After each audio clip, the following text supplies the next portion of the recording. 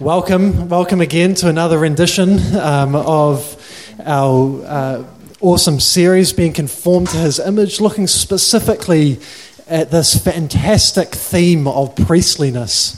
Like we've been talking about, it's not the sort of thing that you hear in this modern world, being a priest, but actually from God's perspective, it's a absolutely essential part of what it means to be this people of God.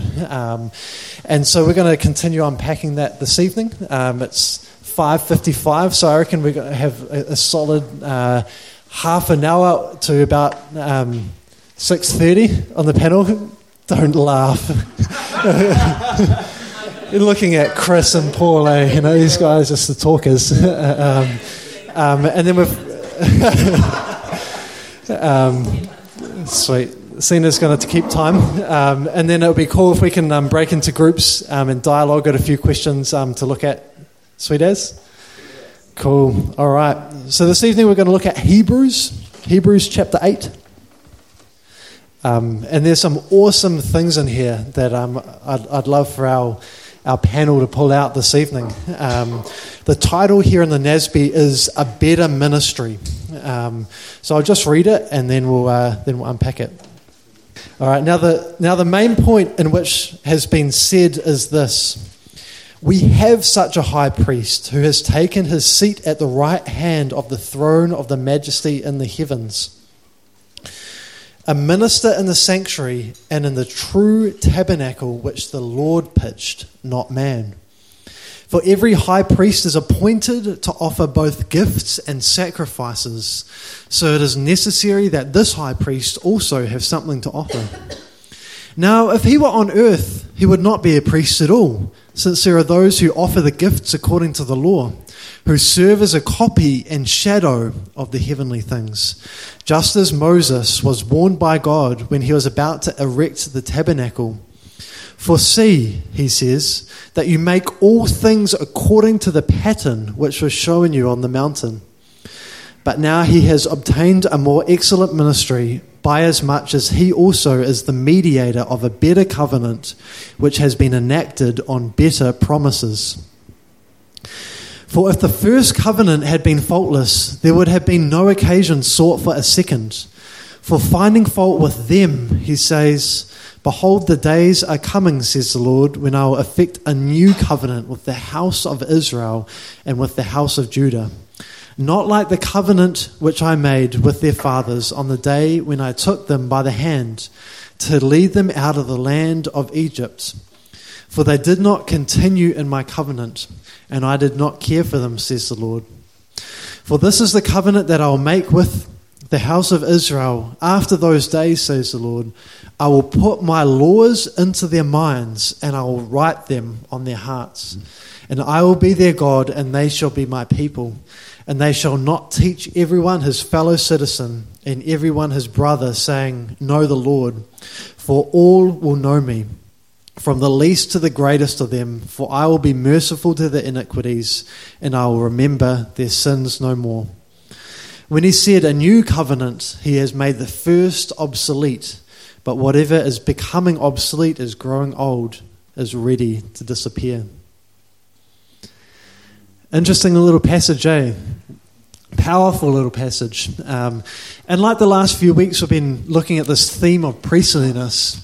And we see here, particularly in the book of Hebrews, the writer, who we actually don't know who this guy was historically, but obviously a man of incredible revelation. But he's sharing here about the difference between this old covenant and the new. He's talking about this physical tabernacle that was built. And it was built back in the time of Solomon. And I was just reading and pondering on this passage this week, and it was quite an incredible and a miraculous thing. The people had to actually assemble the tabernacle outside and bring it into the place where the temple was to be set up, because they couldn't have any sound of a chisel or a hammer or any man-made thing that was part of the assembly of this tabernacle.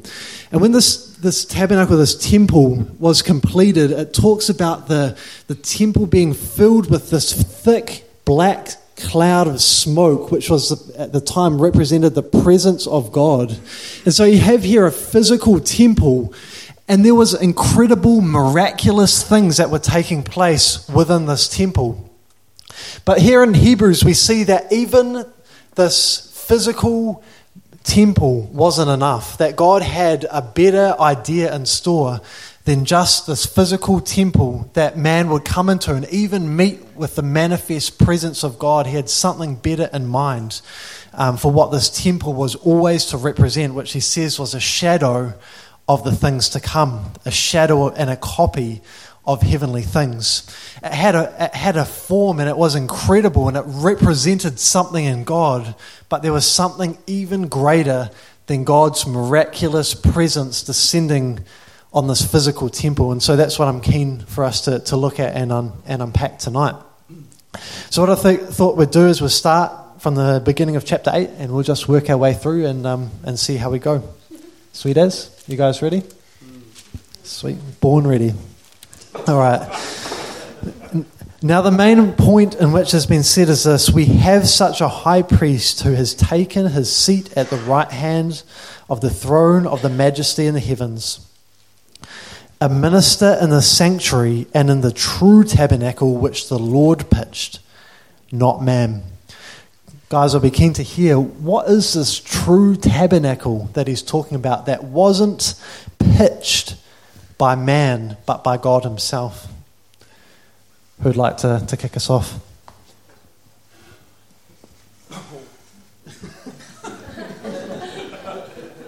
I heard Chris. I actually have a question, and it's kind of derailed me a little bit.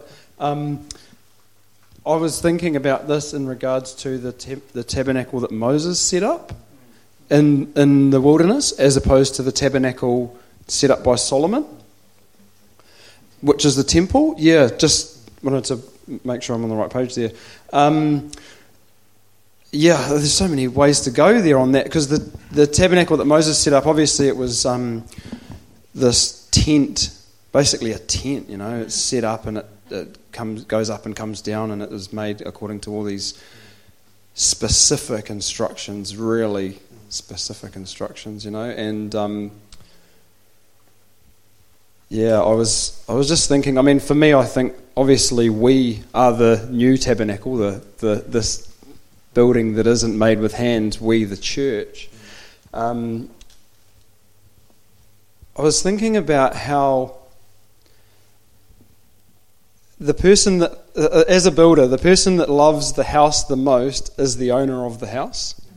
It's like if you think things, as a builder, there's so many things to think about. There's one person that's thinking about them more than you are, and that's the owner of the house, because they're living with the things that you've made. They're living with the things that you've built. And you can't care too much about the details as a builder, because inevitably the owner cares more than you do. And there's this thing that I often hear, and I hadn't really thought about it until tonight when I started, today, so I started thinking about this, when it says, I'll see if I can find it. It's in Hebrews 3. And it says, for this one, therefore, holy brethren, partakers of the heavenly calling, consider the apostle and high priest of our confession, Christ Jesus, who was faithful to him who appointed him, as Moses also was faithful in all his house. For this one has been counted worthy of more glory than Moses, inasmuch as he who built the house has more honour than the house. For every house is built by someone, but he who built all things is God.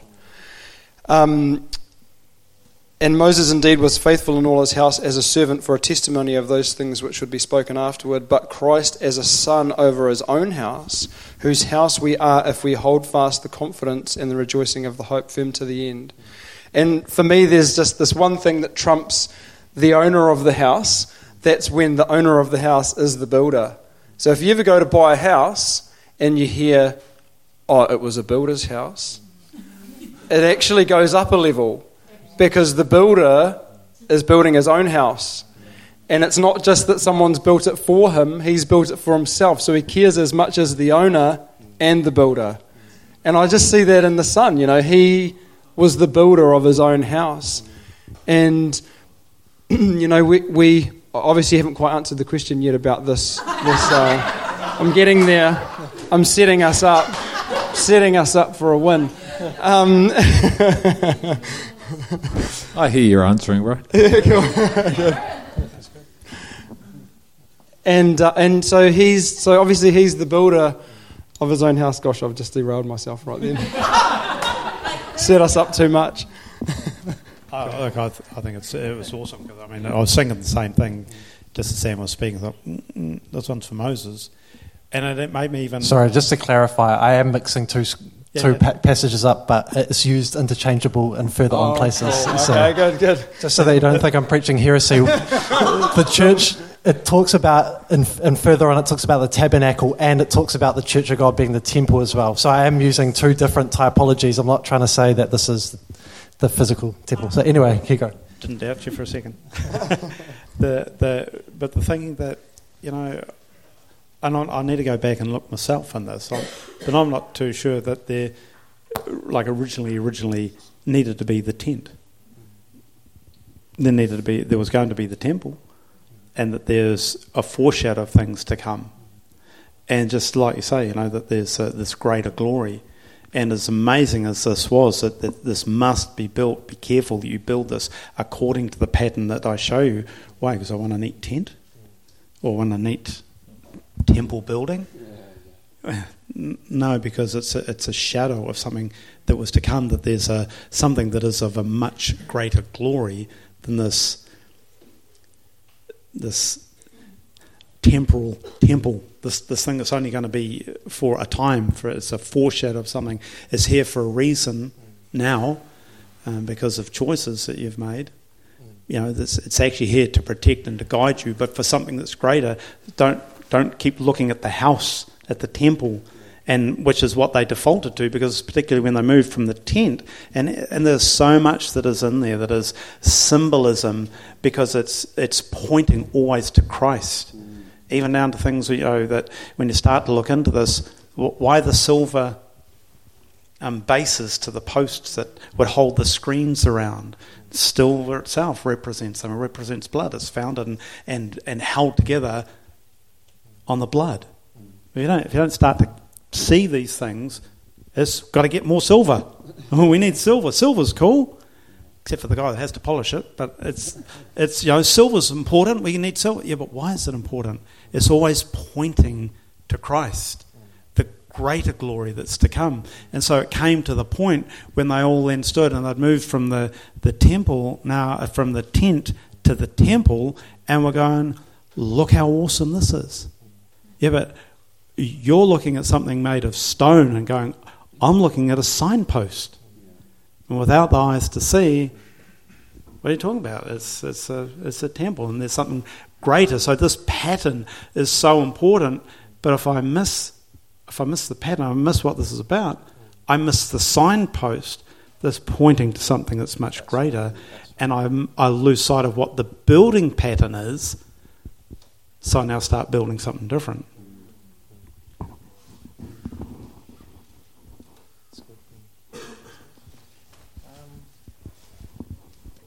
Yeah, for me, when I read the whole, I just read who we're called to be. It's the fulfillment of what was started before the foundations of the earth being outworked. So it's a better ministry. So at the appropriate time, everything was right in Him. But we're not them, we're now. And so it's just this clear message of, really it's about us. It's about who we're called to be. Priests. It's about Him, but it's about us. It's about us, but it's about Him. And so there was this way of living in this covenant, and this is all the fulfillment of this covenant, which is a fulfillment, not a different. So you, by now, are going to have this presence which came into a thing called the Holy of Holies within you. And I'm going to write my laws on your mind and heart, because you're the modern day temple, tabernacle. It's called the house of the Lord. You're the house that holds the presence. So in simple terms, that's what I see it as. I just see it, it's this fulfillment of what was spoken before the foundations of the earth being fulfilled, because we are Israel. So we have been grafted into the commonwealth of Israel. Not a people by bloodline, a people of the Spirit. So it's just the fulfillment of the pattern that was established before time began, being outworked. It's the completion of it. And so we, us, are the house. We're the body that is to look and act like the body. Sons that creation is longing for, who know their authority, know their Father, and live as if they know it. So it's the beautiful fulfillment of what was in place before the foundations of the earth for us. Christ is the one who came to fulfill it, and he's building his church, which is us.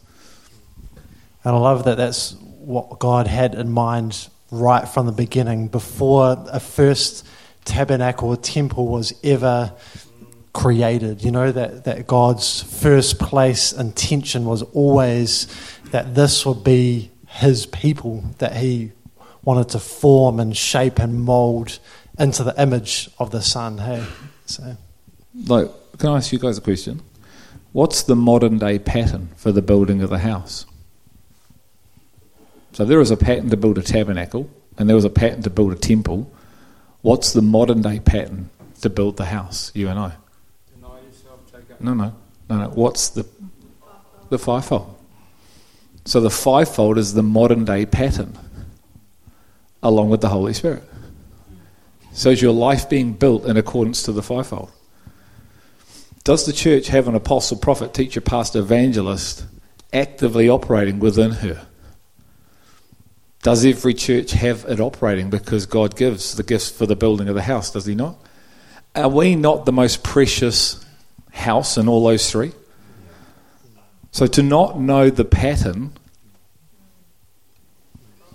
and if you have the pattern but you don't understand the pattern, or you don't honour the pattern, or you don't receive from the pattern, what's not happening? And if there's no building, what's not happening? You're dead. You're not living as you're called to live, are you? How can you be the demonstration of the manifold wisdom of God on the earth if you don't know how God builds the church? And if you're not surrendering to the building pattern of the theocratic kingdom, you're not going to be built, because you're outside the pattern. And if you don't honour the pattern with humility in your heart, you won't receive the giftings that I send you with power. So you'll get what you've always got, which is in accordance to what? Your building pattern. It's really simple if you can see. Because it doesn't come the way you think it's going to come.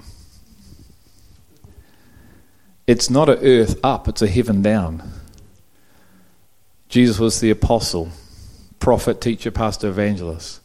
He puts himself into people, sends those people with grace and authority and power to see the church, his body, established on the earth throughout the generations. So it's the fulfillment of what was, because through the Holy Spirit, he's going to write, he's going to engrave who heard this morning? Right, so we're saying the same thing tonight. He's going to engrave the spiritual manna from above in your heart, Mitch. This is how you get the Word of God. The Spirit of God, through the fivefold, through the Spirit, when it's declared, takes it and engraves it, writes it on your heart and your mind, so you can what? See it. So you can live from the power of it, so now you can demonstrate it. It's called wisdom demonstrated on earth, and you've just vindicated because you're a child of wisdom. Well done. Why? Because you understand the pattern in which God builds. And it's interesting that in Ephesians, where it talks about the fivefold, it's not for no purpose, right? There's a very specific purpose attached to God's pattern and design for the church. You know, he says this, to the building up of the body of Christ, until we all attain to the unity of the faith and the knowledge of the Son of God, to a mature man, to the measure of stature which belongs to the fullness of Christ. As a result, we are no longer to be children tossed here and there by waves and carried about by every wind of doctrine, by the trickery of men, craftiness and deceitful scheming, but speaking the truth in love, we're to grow up in all aspects into Him who is the head, even Christ, from who the whole body is fitted together and held by what every joint supplies. You know, and it's like this particular pattern that was so essential has a particular outcome attached to it, you know? It's not the message is not it's not to worship the fivefold, is that there's been a specific pattern given for a particular kind of outcome, that to receive these gifts is for your own edification to the end of becoming this mature man in Christ, hey? So. Yeah, give me the words. Like, do we grasp who we're actually supposed to be and how we're supposed to live? Like, I'm not sure we do. I think we go through services and prayer meetings and conferences and we leave not grasping actually who we actually are called to be. So we're not called to be, I love this, listen. Now, if he were on earth, he would not be a priest at all. So if you're of the earth, you can't be a priest of this new order. You might think you are, but you can't, because you're of earth. If he was on earth, he can't be a spiritual priest. He's a priest from another realm on earth, but he's not from earth. But we are all from earth, aren't we? We only know the earth, we only know the temporal. We only know how to eat temporal food, which is right in front of us, because the other food's concealed from us but for us. So if you and I are of earth, we are missing the entire point to this, what we're talking about. Missing it 100%, because unless we're living it, we're missing it. Okay, so God establishes a fivefold to see this people group that I'm talking about, who are aliens, sojourners on this earth, on earth now in our lifetime. So if we don't come into this, we've missed it. You've missed your opportunity as a follower, and so you're putting your inheritance on the line to not receive it because you didn't live it while you were here. So you may have been brought up with a form of Christianity, you might have been brought up with Christianity, but not in Christ. In Christ, because I'm born in sin. So I got to get in Christ, and I've got to know what that means to get in Christ. So why, Greg? So you live as Christ. So I'm playing my part in seeing this body established. But I can't play your part. You have to play your part, which means you have to know your part. You have to hear like I hear. You have to see like I see. And you have to be one with me in the Spirit so we can attain the same thing on earth. It's called being the church, who know who they are now and are also going towards into the future. Because this isn't just for now, this is for the future too. But if we just turn up week in, week out, and we're not hearing, then we're staying the same. So we go through forms of godliness, but we're not living godly. And we're missing it. The church has been missing it for 2,000 years, because where is it? Where is this church?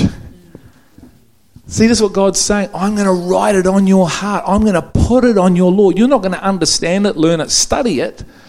I'm going to write it on your heart through my power. Like I wrote on the 10 Commandments, I'm going to write it on your heart. The place of understanding, I'm going to take this word and engrave it with blood. Then you're going to know me. Then you're going to understand me. And then you're going to walk as I walk. Outside of that, forget it. Forget it. You got no show. All you'll be doing is being justified by my blood, but you won't be able to live out my blood. How do we overcome the enemy? By the blood. What is that? It's not just the guy that died on the cross. It's me receiving the blood. Life is in the blood. So it's not me just going, I heard the message and I believe the message. It's me receiving the messenger in me. The blood in me changes me. I'm now seeing things I couldn't see. Eye has not seen, ear has not heard, hasn't entered my heart. What? All that God has prepared for us. Well, are you seeing those things? Are you hearing those things? Guys, it's been going out now for 11 years. This is not new. You have heard this 10 years ago, 11 years ago. You heard it 5 years ago. You heard it last week. But see, if we don't hear it the way we're supposed to hear it, you're like, Okay, what? What are you talking about? There's no fivefold in here. It doesn't say the fivefold, it says in another book. No, it's screaming at it. It's the same thing said differently, but it's the same word. He has to scatter in every book so we get it. Because you don't see it in Ephesians and you don't see it in Philippians, and then he gets you in Colossians.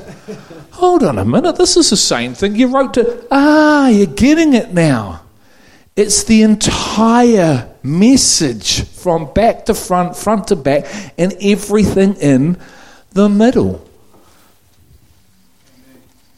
Amen. But see, you can't come in through your understanding, your strength, what you've been brought up with. How do you come into it? What is your faith to rest on? Power of God or man's wisdom? Power of God. It ain't your wisdom, it's the power of God. So you need to know the power of God. You need to know the Holy Spirit, who what? Is going to engrave it on your heart. How? Through ink? Through your ability? No, his power is going to come because he's one with you, and he's going to literally tattoo it on your heart. This is what God showed me in lockdown. And I received this, so I know this. The spoken word gets written on the place of understanding. Yes? Not here. I write it where? On tablets of what? Stone? No, I once did that. That's obsolete. But that had glory on it. I now write it where? On stone? No, on your heart. What happens if God comes along and goes with blood, and now you see as he sees? What can you do? Live as he lived. How did you get that? Power. Finger. Writes. Not ink. Finger. Writes. Engraves. Now what are you able to do? Speak of what? What got written on your heart. See how the pattern continues? God speaks. Man writes. Jesus turns up. Jesus speaks what's written. Holy Spirit takes it. Write it on man's heart. Man speaks. Holy Spirit takes it. Write it on man's heart. Discipleship. So what I'm saying has been written on my heart. And I share it in the hope that your heart's ready to hear it. Holy Spirit's ready to minister to you. But where are you right now? Where are you right now? Really, where are you? Where's your posture? Is it here but not here? Are you presently present or just present? Do you understand what I'm saying? You got to be so presently present like Mary. You got to be sitting ready. Not Martha. In the room, but really somewhere else. What are you doing pouring this all over him? What a waste of money. What she's doing will be written for years to come. 2 people presently present. Everyone else was somewhere else. Physically in a room. See, there's 2 kinds within the people group. We're of the same family. You've got to hear this, but there's 2 kinds. Jesus is looking for his called out ones. His mature church within the church. Hear me? He was looking for Zadok priests inside the priesthood last week.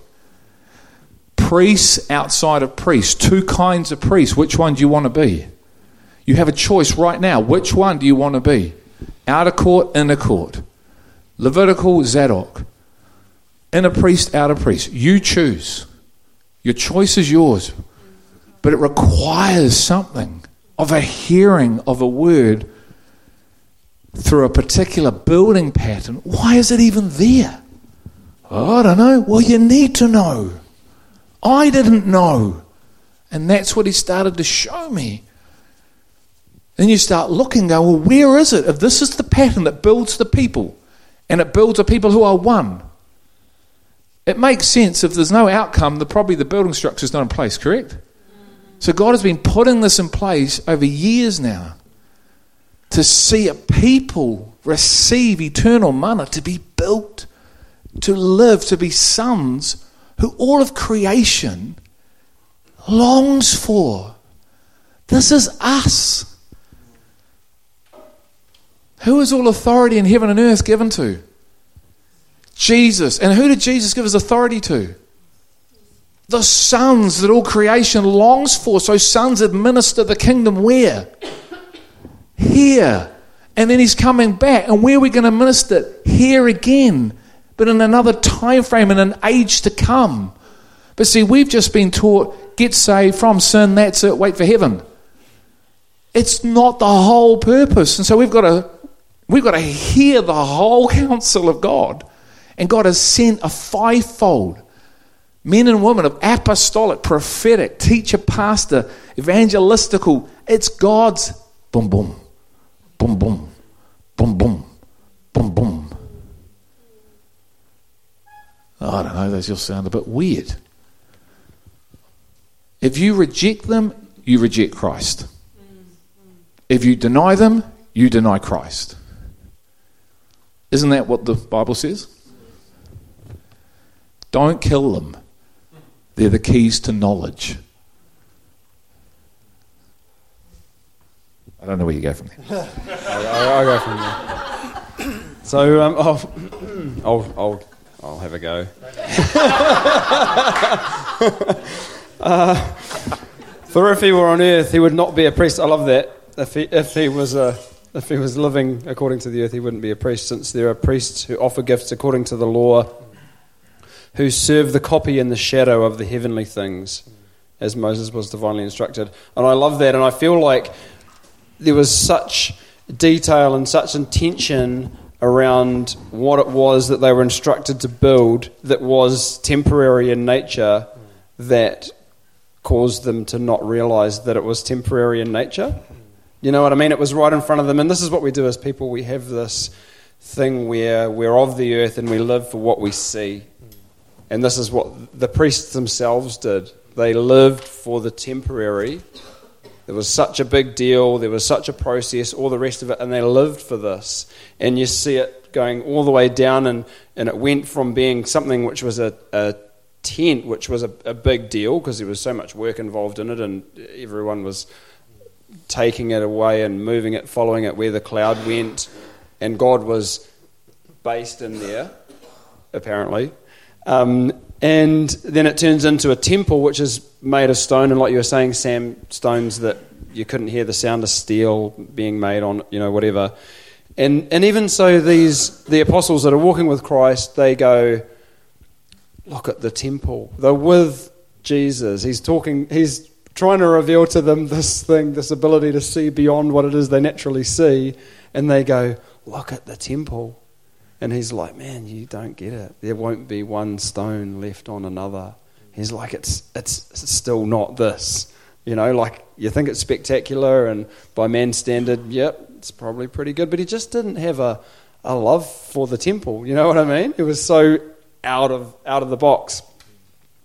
And I'll read this, and it says in 1 Peter 2:4, coming to him as a living stone, rejected indeed by men, but chosen by God and precious. You also, as living stones, are being built up a spiritual house, a holy priesthood, to offer spiritual sacrifices acceptable to God through Jesus Christ. And that word spiritual there for me is so key. This is a spiritual reality. He's not talking about an earthly temple, an earthly tabernacle, something that's done on earth that's going to make our lives amazing. It's not about the house we live in. It's not about our stuff. It's not about food. It's not about clothing. It's about something that if it was done the way the earth does it, Jesus wouldn't have even done it or couldn't have done it. It's something so much greater, and it goes beyond the flesh. It says that we enter beyond the veil, that's his flesh. And I just see that according to the old way, they were all about trying to do everything that they could. They had the law strapped to their head. They had it written over their houses. They had it in so many ways.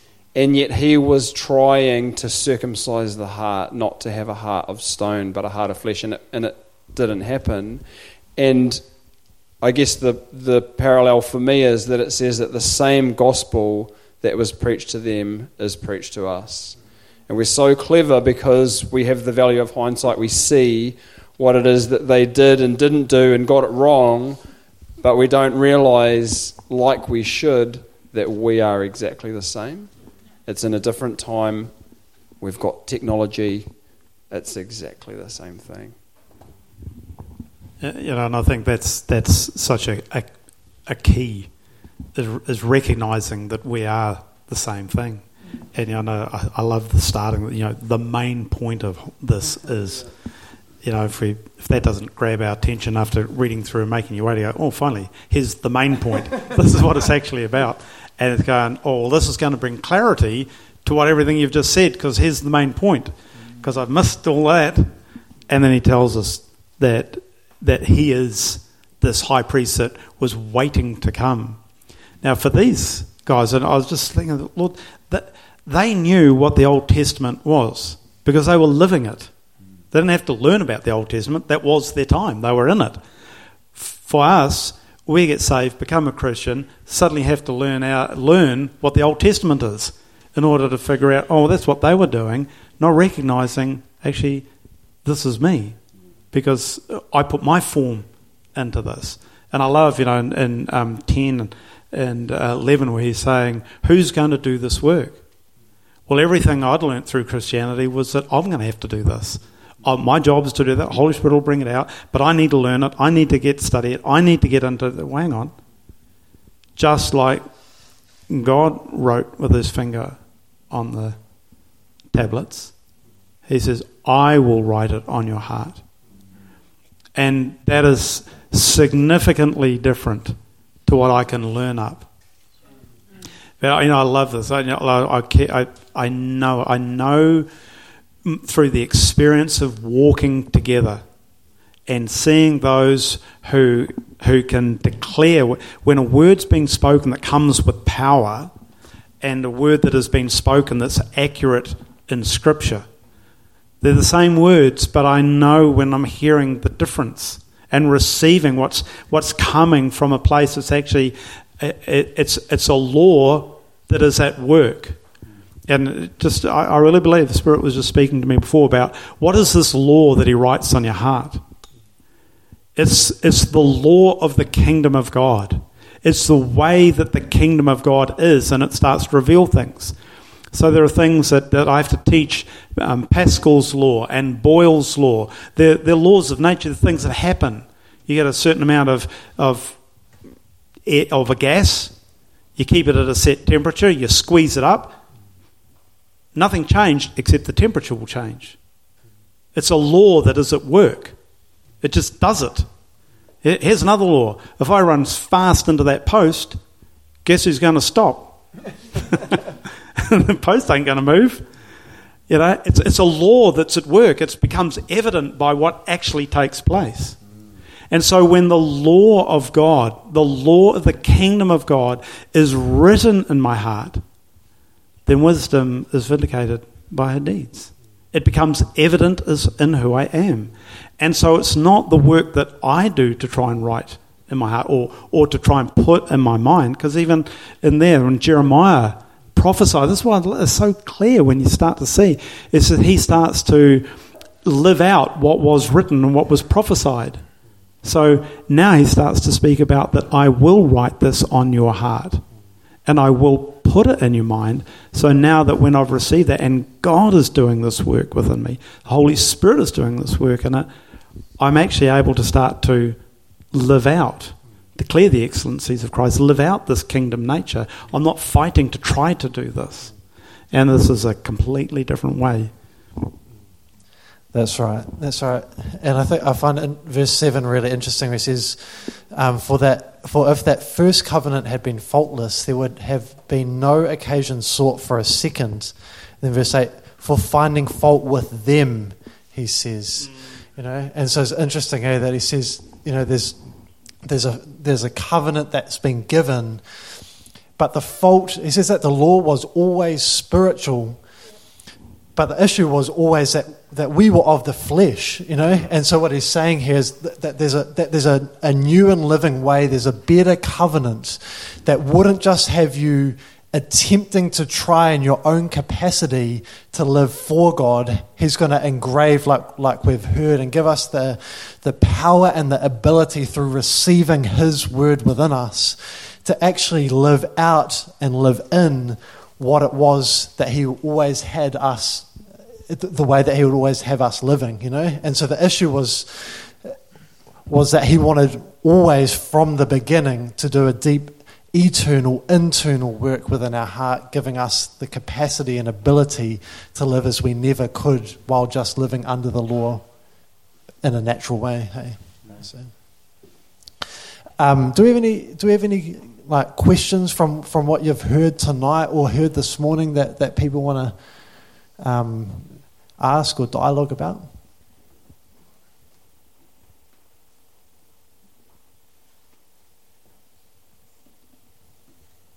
Is there a strength that you can find in yourself to be able to press on with these things?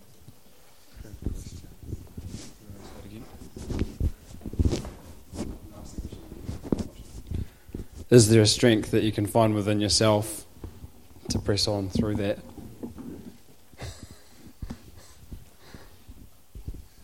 No. Well, you can try in your own strength. So in aspect, yes, give it a go in your own strength, and you'll come to realise that you'll finally come, hopefully, to the end of your strength. You know, the question I want to ask you guys is, do you think a non-Christian can teach this? Well, I can teach the scripture.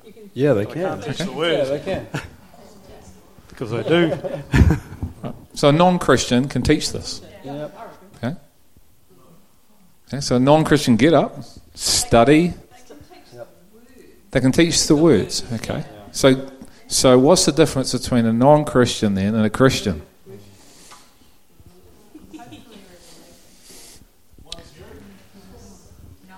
Must be power. Well, it's all, isn't it? So anyone can get up and teach words. Christian, non-Christian, but not anyone can get up and preach the word. They're two different realities, two different realms, two different dimensions. And we struggle for that reason, because if we don't have a reference for the word, then all you've got is words. And if you're trying to understand through the reference of words, the word, you never, ever come into it. So even what we're talking about now, it's very hard. If you can't see what it is that's been written, there's the chance that you will actually come up with your own understanding of what you're hearing right now. To fully grasp what we're actually saying, you have to have seen it. Because Paul, but as Sam says, the writer of Hebrews, is writing to a very specific finished picture. He's explaining a finished work. Not a finishing work, a finished work that he's seen that is finished. So to try and grapple, that's the place you've got to come to. That's the reference you've actually got to have for this stuff. Otherwise, you just come up with your own reference. And you mentally will try to understand everything that's being said and won't go anywhere outside of have a knowledge that you think is life, but it's actually death. Okay? So you'll have knowledge, you'll think that's life, try and live it out, and you'll be found out every time. And that's why it deceives us, because I know something, but it's actually death, painted up as life. Because when I go to live it, I can't. Because it hasn't come from the eternal. It's come from me. You see, really, to get all this, you've got to go back to number 1. So the context, although it's 8, is actually 1. It's actually in him. In the beginning was who? Him. So our beginning has to be God, not us. Our beginning can't be scriptures. Our beginning can't be our ministry. Our beginning has to be Christ in the beginning. The first, otherwise I'm in position 2, 3, 4, 5, and I'm trying to grasp something in position 2 that I need to be in 1 for. So I'm empty. And I got really no idea, even though I'm trying to figure this out. But I'll tell you about, by next week, you've forgotten it all. 3 days. I'll ask you in 2 days' time. You go, what? Okay. And yet it's the same thing going over and over and over and over. We're saying the same thing differently. As opposed to if you know it, you go, boom. You're not grabbing your notebook. I'm not trying to give you a hard time, but you're not grabbing your notebook looking for notes. What did I write? That's the evidence that you don't know it. That's the evidence, that possible evidence, because you can hear it and write your own thing. But it's like when you, no, tell me your name. Hold on a minute. I wrote it down here somewhere in the back of my book. Tell me what your phone number is. Tell me about you. Boom, boom, boom, boom, boom, boom, boom, boom, boom. Why? Because I know me. Right. Tell me about him. Boom, boom, boom, boom, boom, boom, boom, boom, boom. Because in the beginning is now my beginning. And so this is the difference between the Christian and the non-Christian. You can have a non-Christian and a Christian, and they are the same kind. And the only difference is one's going to heaven and one's going to hell. One is covered, the other one's not. But the in Christ, in the beginning was Christ, is still the person. And that's a frightening reality, yes, right? It is. You know, that you could be more unified with a non-Christian than you could be with Christ, yet Correct. calling yourself a Christian, right? Because to me, I think about what does it mean to be a Christian? It means that you've lost your life for His sake, right? It says, if you want to be my disciple, you must, you know, and that just think about non-Christian living for themselves. Christian, if you're living for you, what fellowship does light have with darkness in the temple of God with idols, you know? And so it's frightening, you know?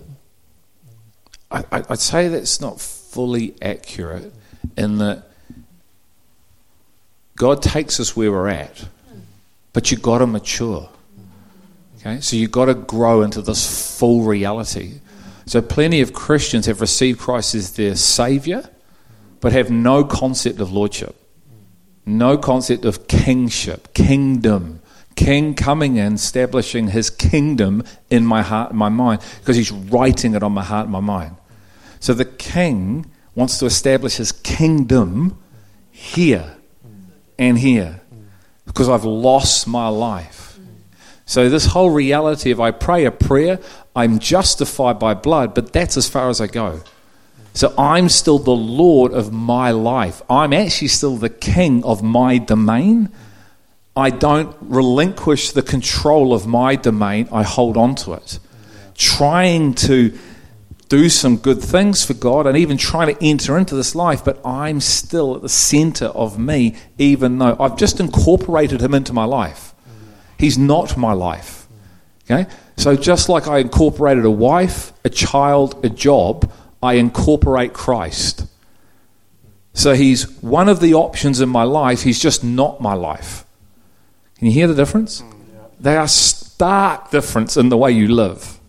So that's where every follower has to come into and then grow from that position into the full stature of Jesus Christ individually and then as a body. So then we are priests of a kingdom. Revelation 1:6. I bought with my blood people from every nation, tribe and colour to be what? Priests of what order? Melchizedek. So you can minister as the Old Testament priest? No, as the New Testament priest now and in the millennial reign and in the future kingdom of heaven on earth. This is where it all goes. It's not earth. We're so earth-bound, earth-focused. All we have eyes for is 80 years here. I've got 80 years for eternity. I have eternal. People say to me, you've got a 10-year plan? I say, I've got an eternal one. Hey. This is 80 years, man. I'm looking infinite. I know who I am in Christ there, which enables me to be it here. But if I can't see there, all I've got is here. I'm a son of Alan and Lillian Simnor, covered by blood. That's about it. So I'm going to live that out. And he's going, no, let me tell you who you are. I've called you for priesthood. I've called you for sonship. I've called you to be a bride. I've called you to be a body. Can you hear the cry of the Father going out? This is who you are. Now, you don't think you're that. You don't even believe you're that. You've got no ears to hear that. So then I come right beside you and work with you in your present. Why don't you believe that, Sam? Meaning the Holy Spirit. Why don't you believe who the Father says you are?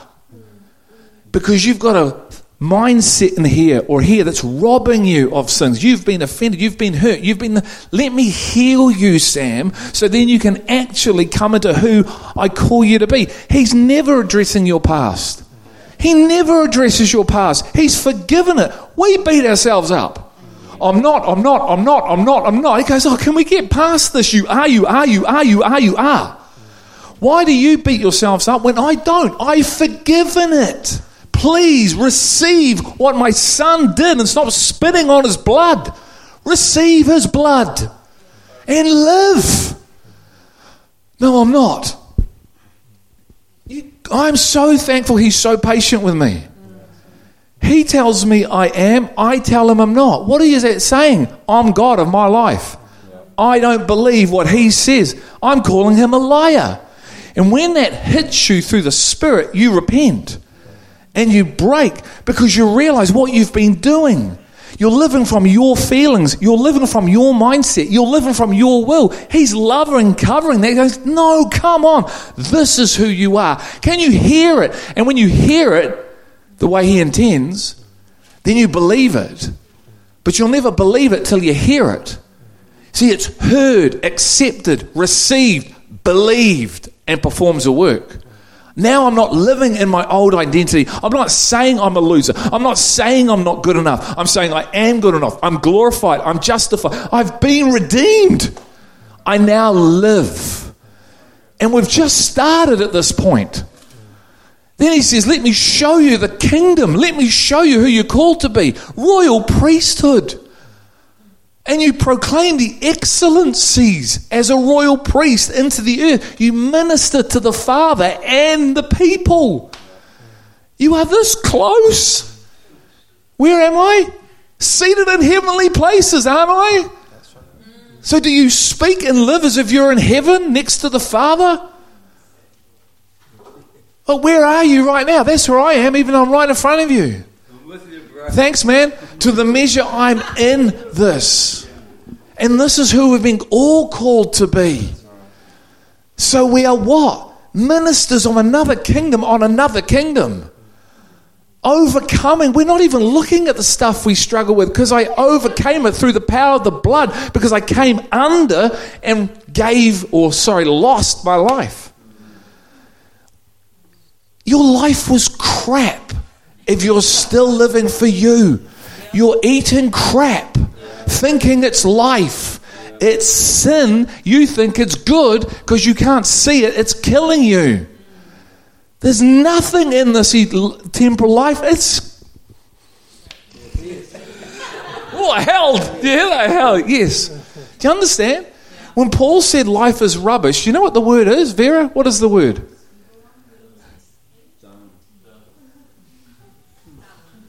Dung. Life was but compared to. Do you know who the man was? Do you know who Saul was in the religious system? Think of the most well-known name in Christianity and go, that's not even close. Not even scraping it compared to who Saul was in the religious system. And the man has an encounter that goes, all that was just, was it Scooby-Doo.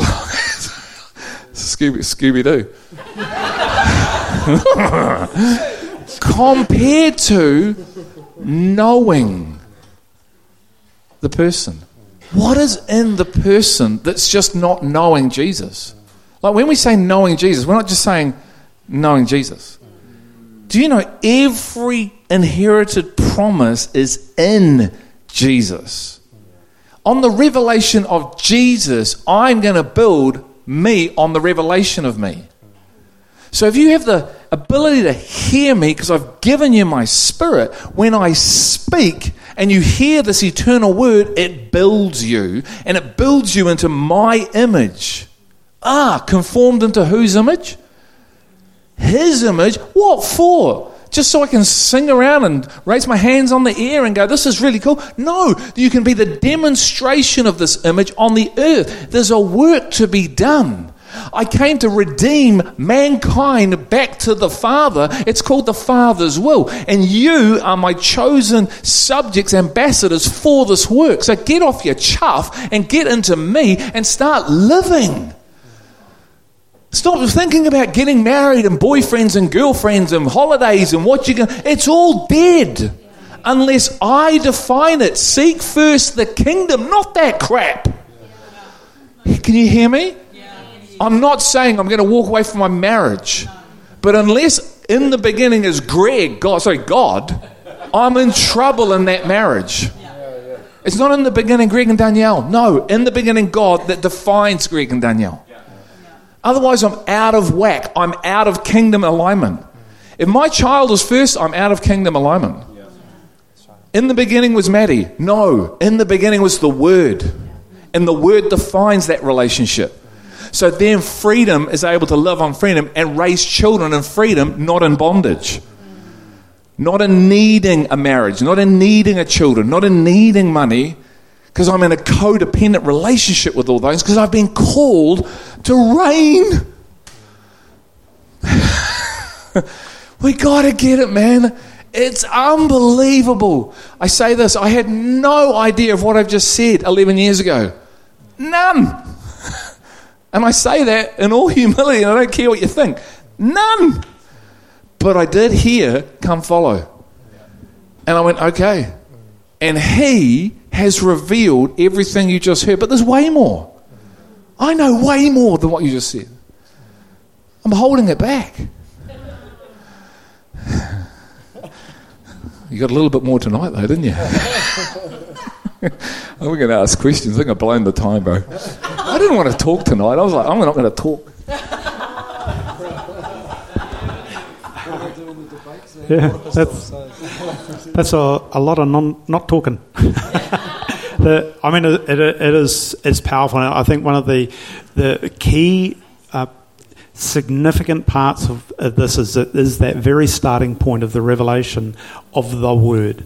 And this afternoon I was just reading some light reading through Revelation, and in it talks about the Lord coming, returning, and he has a name no one knows. And then it says that he has a name, and he's wearing robes, and he has a name written on, and his name is the Word of God.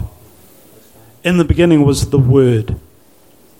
And when we hear that if we hear that key significance between the written scriptures and the revelation of the Word of God, then anyone can preach the scriptures, the ink on the page, but not anyone can preach the Word.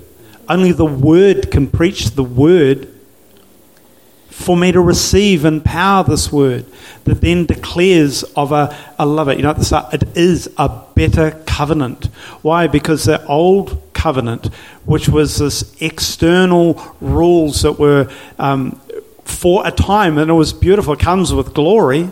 But this new covenant, a better one, is much better glory because it does something that the old one could never do. When we read through into chapter 9, it says it cleanses or clears the conscience. So where there's forgiveness of sins, there's no more need for that offering. And so why is there no more need for that offering? Because that conscience is cleansed and is cleared. But I'm still battling the very thing that Greg was just declaring, or not Greg, Holy Spirit was declaring for us.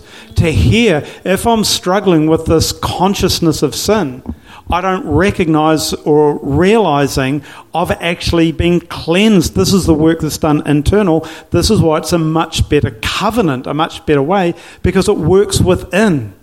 It cleanses and clears the conscience of the sin. It doesn't mean that that's not there or that it would never happened. It means that the issue of it is dealt with. free from it. I mean, I love the way Sam brings out the different things that happen through his life. And this morning it happened at home, not Sam, an issue of life. And I was like, Lord, this is it. And our grandson fell off the top bunk. We heard the thump, thump. The moment of quietness throughout the house as everyone went, was that somebody falling off the top bunk? Then comes the squeal. Yeah, that was. And, we've got like a ladder with a safety rail on it that I thought about putting up. I thought, well, no, he's on the bottom bunk. It'll be fine. Well, of course, only if you stay on the bottom bunk. But see, there's a law that puts in place that holds and protects and guards. It'll be wrong. I don't need that rail, that guard. But I've learnt how to sleep in the top bunk and not fall out. It's there for a purpose, for a reason of protection, but it's to bring us into a place of freedom where we no longer, having been children, need that leading and that guiding, that we're now free from that and able to live freely, no longer hemmed in. But if I don't know that this new and living way, this better way, has cleansed my conscience, I'm still wrestling with my conscience. And need that revelation of the Word of God at work within me. And the one thing that I do know that comes from is not by hearing this slam at me, but recognizing the intensity and the weight of this Word that leads me to the place of a broken heart, a contrite spirit. To be able to receive, Lord, you show me, you're writing this, you write it on my heart, so that I now can live in the law of the kingdom of God. And I'm not struggling with, you gave me beauty for ashes, but I'm just ashes. It makes a mockery of the song and of what his word says.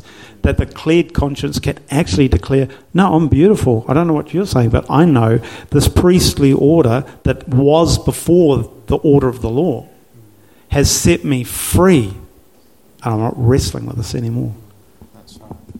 I think that's what His Word does, is that it comes to the inside of us, and like we looked at this morning, it saves our soul. It saves our inner realm, that we see and think and are motivated by something entirely different than we were before.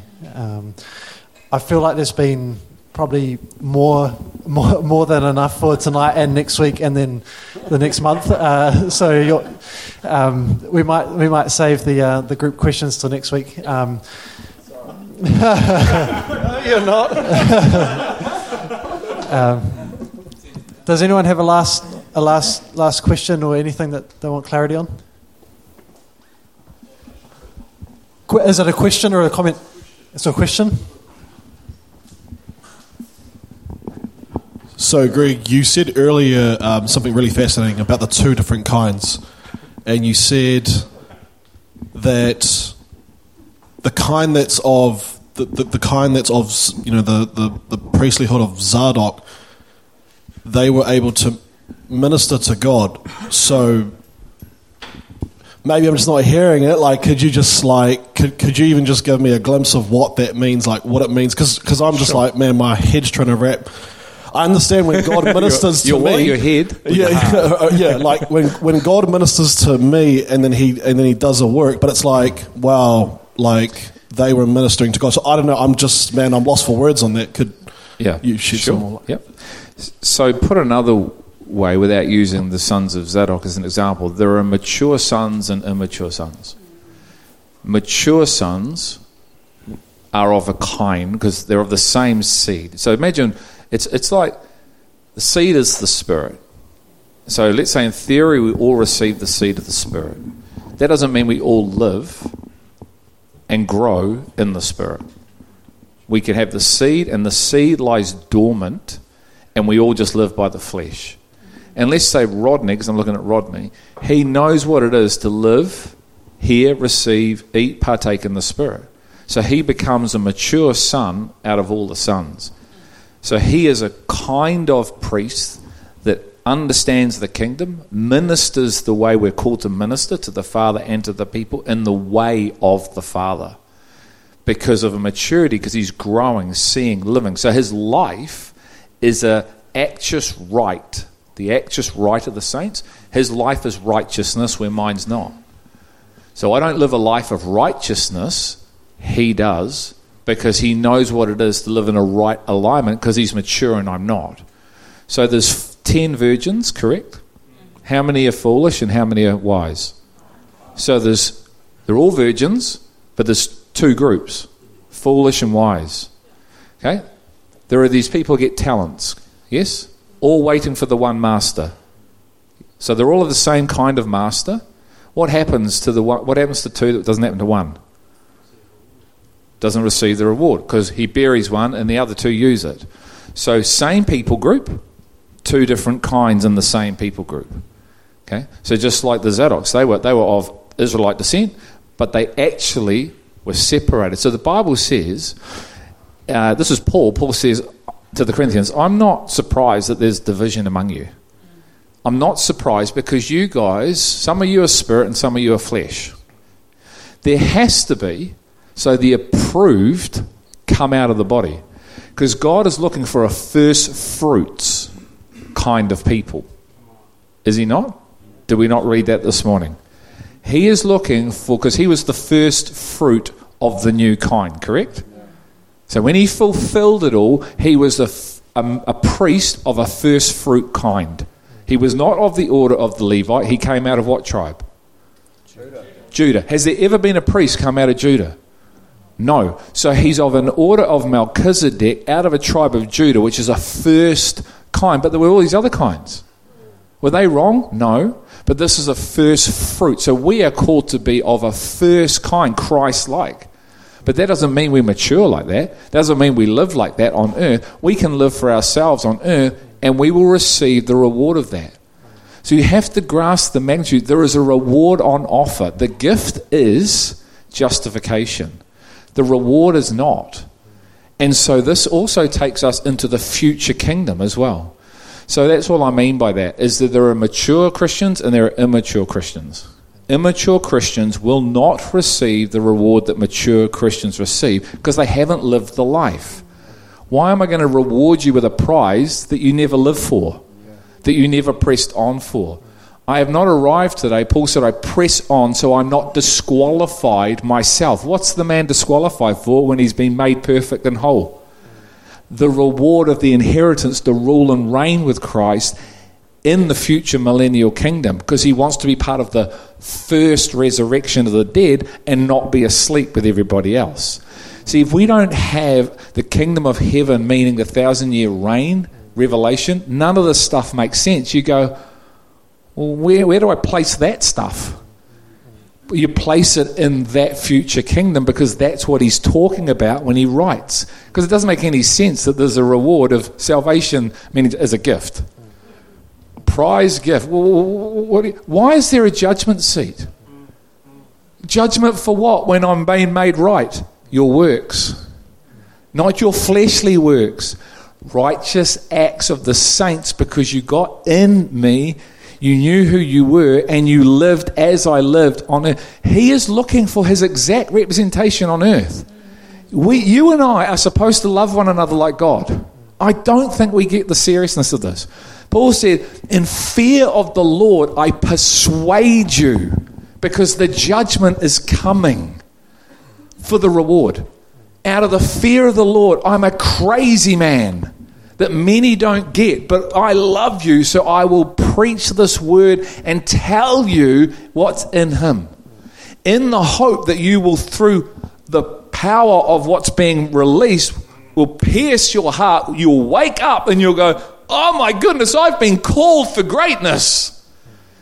So if the first commandment is to love God with all, and the second is to love people like God, and I can't, then why do I think I'm going to be the bride?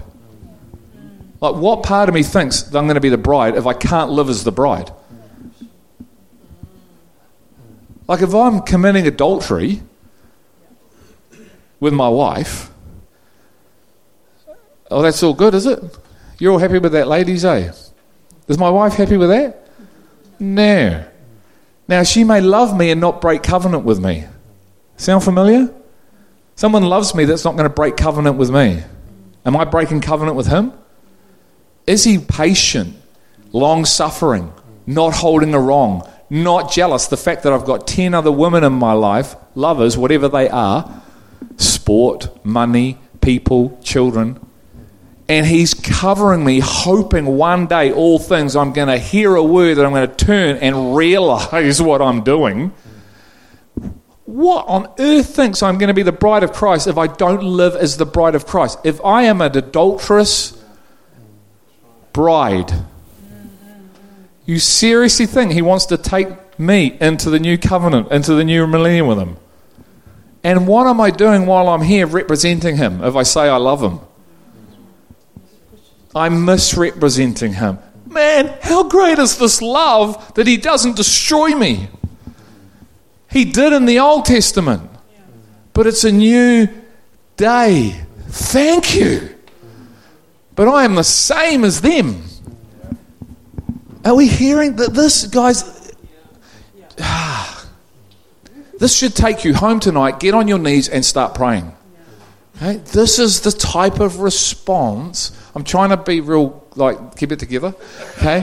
Inside, I'm like somewhere. It's like, because I know this is not frustration. Okay? I am not frustrated. Okay? I'm just on fire. And when the fire hits you and you start speaking, you try to put it out. When you know things that's for your brothers and sisters, and you know that they're looking at you like, and you know they're not hearing you, it's like, oh Lord, help, reveal, because unless they hear it, they're just going to live. And I don't want my brothers and sisters to just live the lives that they've always lived. I want them to experience what I've experienced because I love them, and I want to be one with them, and I want to glorify you through being part of a body. So not only do I want it for me, but I want it for you, so we can be in a body that glorifies him, so the lost world will know he was sent for them through our oneness, and it's fully possible. But I've only got another 30, maybe 35 years here, and I don't know if I'm ever going to be part of it and see it. But I can see it, so in all things I hope for it, because I'm not looking at what I see, I'm looking at what I see. And I've seen her, and I've seen it be a reality here, so I've got to live for that. Otherwise I'll give up tomorrow. And it's got to be heard. You understand? It's a hearing of another dimension through a power that requires a seeking, not just, oh, that was an interesting chat. Got a bit motivated for all of 5 minutes, and then, yeah. It's got to grab you. Now, I can't do it. Sam can't do it. None of us can do it. And so we got to speak in a way that it has power. It's like it has the ability to cause offense. And it has the ability to bring you into life. So I've just released, and we're releasing a fragrance, okay, of the knowledge of God, of what is within God. Now, when you go, what's the aroma? You know, I hope in your heart it's like, what a beautiful aroma. But I'm not silly, I'm fully aware that if the flesh is there, and the same kind in James and John, you don't know what kind of spirit you're of. Can you see the difference there? So if you respond like, then although we have the potential to be the same, we're not the same right there, are we? Because let's just say Ethan goes, amen, brother, oh my goodness, I've been waiting for this word. You've both heard your mates, and you've both acted completely the opposite. You want to come and rip my head off, and he's like saying thank you. Now, we're all to be of the same kind. We all go yes and amen. So what's coming out of someone, if it is the word, when they're provoked like that, it's your flesh. And that's holding you back because you've heard it through your mind, and it's activated something in your mind, not in your spirit. And the mind, meaning the flesh, is anti the spirit. So now we're in opposition, but we're supposed to be one. And if we don't get that sorted out, we're actually going to be in opposition. And we live opposed, we're not one, so let's be honest. we're not one. We're not in fellowship. So how do you think we're going to receive the life of fellowship, which is what John says at the back of 1 John when he invites everyone to have fellowship, because they don't.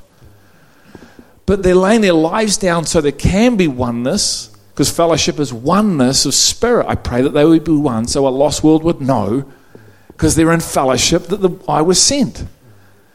It's the same thing in every book, and it brings you back to the same place, which is what? Him. Know me. It's simple, but it is profoundly deep. And so we all have to be able to hear a word that is not in the seen realm. It comes from the invisible realm into your realm. Jesus was the unseen one, yes? But could you eat with him? Could you touch him? Could you hear him in the natural? But could you hear him in the spirit? Could they see him in the spirit? Did they partake of the spirit? They're walking, sleeping right beside him going, do you know who he is? I know the scriptures say he's the Messiah and that we found him. And next minute we're like, who is he? Well, I thought you said you found him because the scriptures said, didn't you? We found the one. Then why are you asking who he is? Because unless you find him from the unseen, you know about him, but you don't know him. And if you don't know him, you can't live as him. And he's there with them, is he not? He did not leave them, did he not? He did not forsake them. He loved them. Even when they were acting like absolute clowns, representing him. He doesn't love cover? What? One sin? A multitude of sin. He's covering them. What's he doing? Believing, hoping, enduring, not holding the wrong. What? That they would come into all that he said they were. Oh my goodness, it doesn't get any better than this. It's a guarantee written in blood. Don't throw it away. Don't just know what you know and go, I've got enough. Because I know I don't yet know as I ought to know. Because this tells me in 1 Corinthians, and it tells me he also knows who loves him and who doesn't within his family, not non-Christians. If you love another, you are not worthy of me. He's not talking about non-Christians. If you love yourself, you're not worthy of what? The inheritance. I love you, I've cleansed you, I've made you worthy, but you are not worthy of the inheritance because you don't love me. And I know you don't. You're the only one who doesn't because you think you do. Why? Because you do things for me, but I'm not asking for things for me. I'm wanting your heart. And you've given it to your wife, your kid, your sport, your this, your that. You have broken, and I am what? Incorporated into 1/8 of your heart. You've got a broken heart. It's a divided heart. I'm just 1/8 of you. I want to be all. If you don't love me with all, you're loving others. And he's trying to say to you, there's a marriage covenant. It's a marriage covenant. It's a marriage covenant. It's not about seeking lost people first. It's a marriage covenant. It's a marriage covenant. Are you faithful to the marriage covenant from the end to the beginning and the middle? Are you faithful? Are you obedient? Are you faithful? Are you, I love you, I love you. Will you love me? Will you love me? It's two-way, is it not? He's telling us in blood, the greatest thing of my heart is you love me. With all. But if you can't see it, hear it the way I'm preaching it, you'll go, yeah, I know, Greg. And then you'll love you. It won't be enough for you to change because you can't change you, see? You need the substance that's coming out of my spirit right now, and it needs to hit your spirit because it's the divine word that performs a work which enables you to relinquish all those idols that you've got in your heart and love them. Isn't that what the Thessalonians happened? They received the word and what? Power, Holy Spirit, full conviction in the word. They turned, dropped their idols, served the living God. All like that, and became imitators of God. What, through their choices? No, they received the divine word of God and power, the word, Holy Spirit, full conviction. When you receive it, it's the innate thing to do. You don't go, oh, I need to serve the Lord. It's like, I serve the Lord. Do you understand what I'm trying? It's one. The whole thing is a position of one. It's not even a choice. It goes beyond choice. You don't mentally go, let me pray about this, Sam. Let me, what's the cost involved? What's the cost if I do this? The cost of... No, the word does such a work, it becomes so innate to just live. It goes beyond the mind first. When your heart captures it, you're able to live stuff that your head can't figure out. Why am I doing this? That's how I came into God.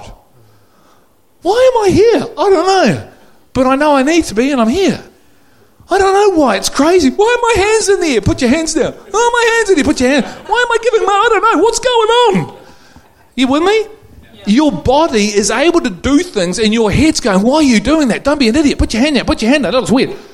And you're doing it because there's someone in you, a substance called the Word, controlling you for good, not bad. And out of you is coming this demonstration. Then when the mind catches up, because the Spirit renews it, it's like, now I know. Now I can even speak this thing. So before that, I'm bumbling through, I don't even know what it is. And all of a sudden, now you see it. Now I can speak the word. In the beginning, God spoke. So the word I'm to speak is the word he would speak. So if he speaks a word in all creation, bang, and I speak that same word and it hits creation, bang. You understand? It creates life.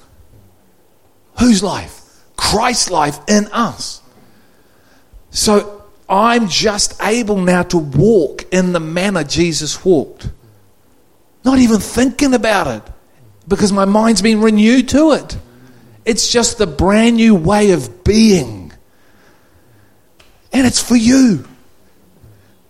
But it doesn't just come like a lolly packet. You know what I mean? You can't just go, wow, that was an amazing talk. It's an amazing, and leave it there. You've got to get on your knees and you've got to start crying out. Do you know how long it was for me?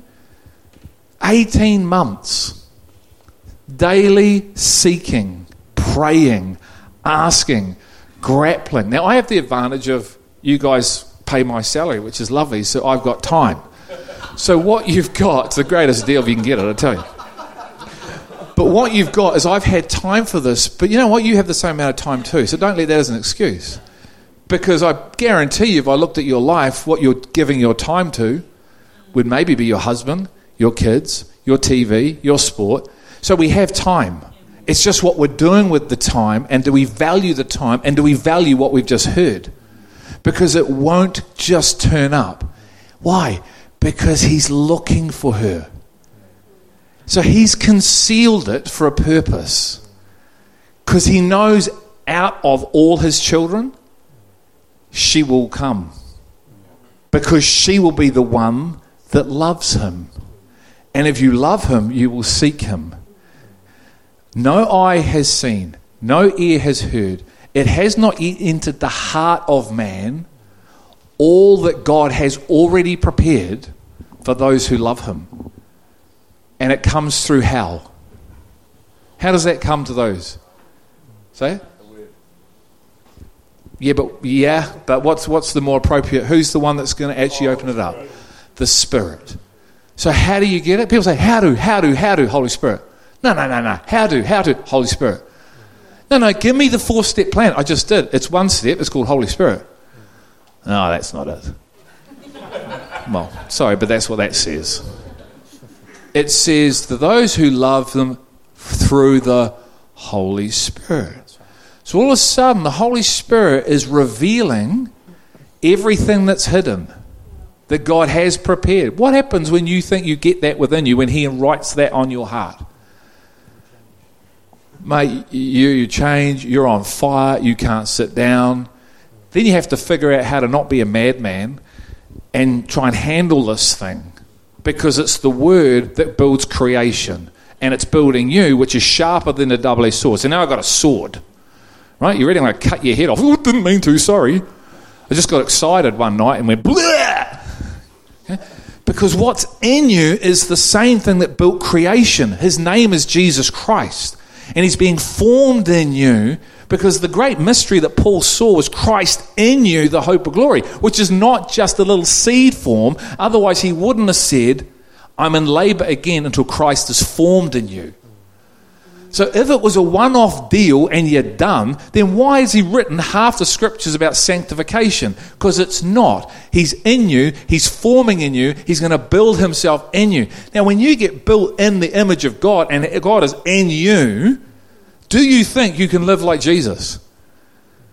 Yes. Do you think you can keep the commandment of God?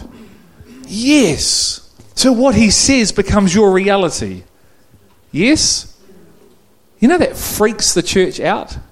Do you know why? Because we are happy with mere affirmation of words. We're happy with the reality that we're not in. Breaks his heart. He wasn't. He said and lived. We're happy just saying. We're happy getting up here and just teaching what we know. Let me teach you everything I know, but I can't live it. And we're happy with that. And we honour that. We give people certificates for that. And we bow down and go, oh, the teacher, the great man of God. The great man of God can't live it, but we call him the great man of God. Why? Because we put them up, because other ones scare us. When the one turns up who doesn't have anything, but he lives something, and he gets right in your face and says, man, I love you, but you know, that's not it, eh? You know, that's not it. That's just a form of godliness, but let me share what this is at. And then let's walk together. Now, you won't be able to copy this, but you'll have to imitate it, which means you've got to get in Christ. So I'm going to lead you to the Father, not into works. I'm not going to lead you how to do stuff. I'm going to lead you into fellowship. And along the way, you might not want to walk with me because it's going to get a bit scary. Because that form you're in is going to have to come down. Do you want to come? I don't know. What's it going to cost? Don't ask. And this is why he was killed, because he came down in the form of the real and spoke. But he demonstrated something. And that's what we're to. So it ain't about what you know, it's about what you can live. But we honour what we know in the mind, because that's knowledge and that's power. Isn't that how the world operates? Yeah. We elevate those people because they have knowledge, but they don't necessarily have wisdom and able to live wisdom out. Correct? And so if there's a gap between that, God wants to close that gap. So what you say and what you live is the same thing. You say you love, can you love? You say, I love God with all my heart. He's looking. He knows, doesn't he? He might be the only one who knows, but he knows. So if he knows and you're standing before him, you might want to get that changed so when you stand before him, he knows and you know you did. Didn't Paul say, I know I'm getting the crown of righteousness? Is that arrogance or humility? So Paul knows he's getting the crown of righteousness, the crown of arrogance. Why does he know? Because he's lived the life of righteousness. And he knows he has. Now you either hate that and think, you arrogant son of a gun. But we don't. Do you know why we don't? Because it's written in here. But what if I turn up and say, imitate me as I imitate Christ? Whoa, hold on a minute. No. It's written in the book. What's your issue? Well, it's written in the book and your name's not written in the book. It's Paul. Yeah, but I'm to be imitating Paul as he imitates. So if I do and I'm comfortable and I'm confident of where I'm at and I say it, what's your issue? Now, if you're in humility, you don't have an issue. But if you're in pride, you do. Oh, it sounds like a cult, Greg. Yeah, I know. I know it does. It's really close too. It's real close. Yeah, and the enemy knows how close it is between a cult and the real church. Why do you think cults have started? Why do you think men start well and go astray? Because they actually don't walk with others. and they believe some of the stuff that the church says, oh, the man of God, and they start believing their own hype. But there's a reality in here where what we say must be what we live, otherwise we're hypocrites. So don't say it if you don't live it. Why? Because it's a safeguard for you, it's a safeguard for him, and it's a safeguard for the hearer. Because you're not misrepresenting the one you say you love and you know. Because you know why? They know you're not. So authenticity is just being real, isn't it? It's not trying to paint something you're not. It's just saying, I ain't got it all together. I'm figuring out too. Maybe let's walk together and we'll figure it out together, because I do know one who does know something, and he'll guide us as we go. But the challenge is it's built on a knife edge. God knows that. The enemy knows that. Do we know that? I said this morning, I think, and this is the last thing, is that oneness is where the true battle lies. It's not in people not going to hell. There's still a battle for that, but I believe the true battle is for true oneness with God and one another, so a lost world knows something, because that's her.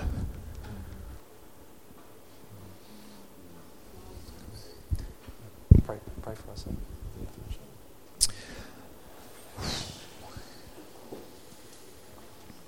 Father, we just thank you for your incredibleness and your incredible love that covers and builds and restores and heals.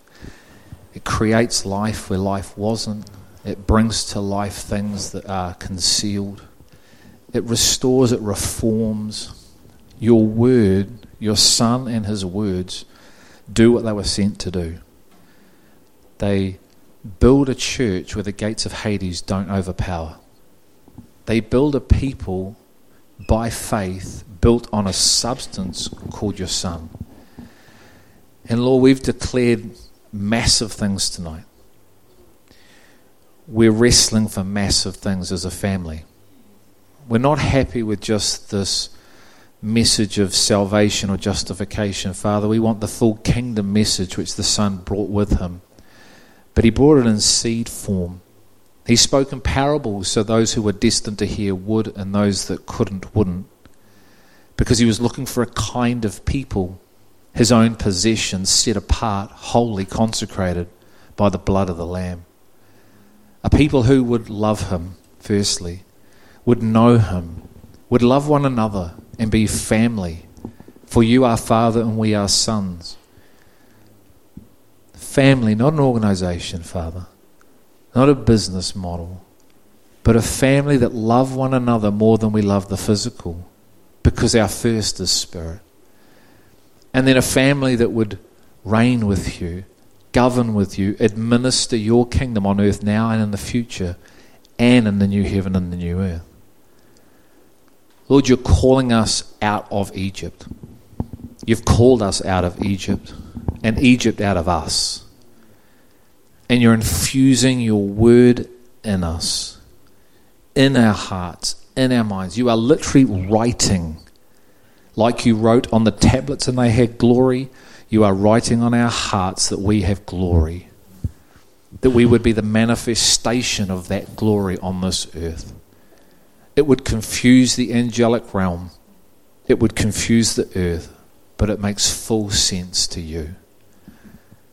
So, Father, tonight, I just thank you for what's been said through your Spirit. Holy Spirit, I pray that we have been activated within us to turn, to seek, ask, and knock, and that you would bring us into everything that we have not yet heard, seen, or had written on our heart, that we may be one as you are one.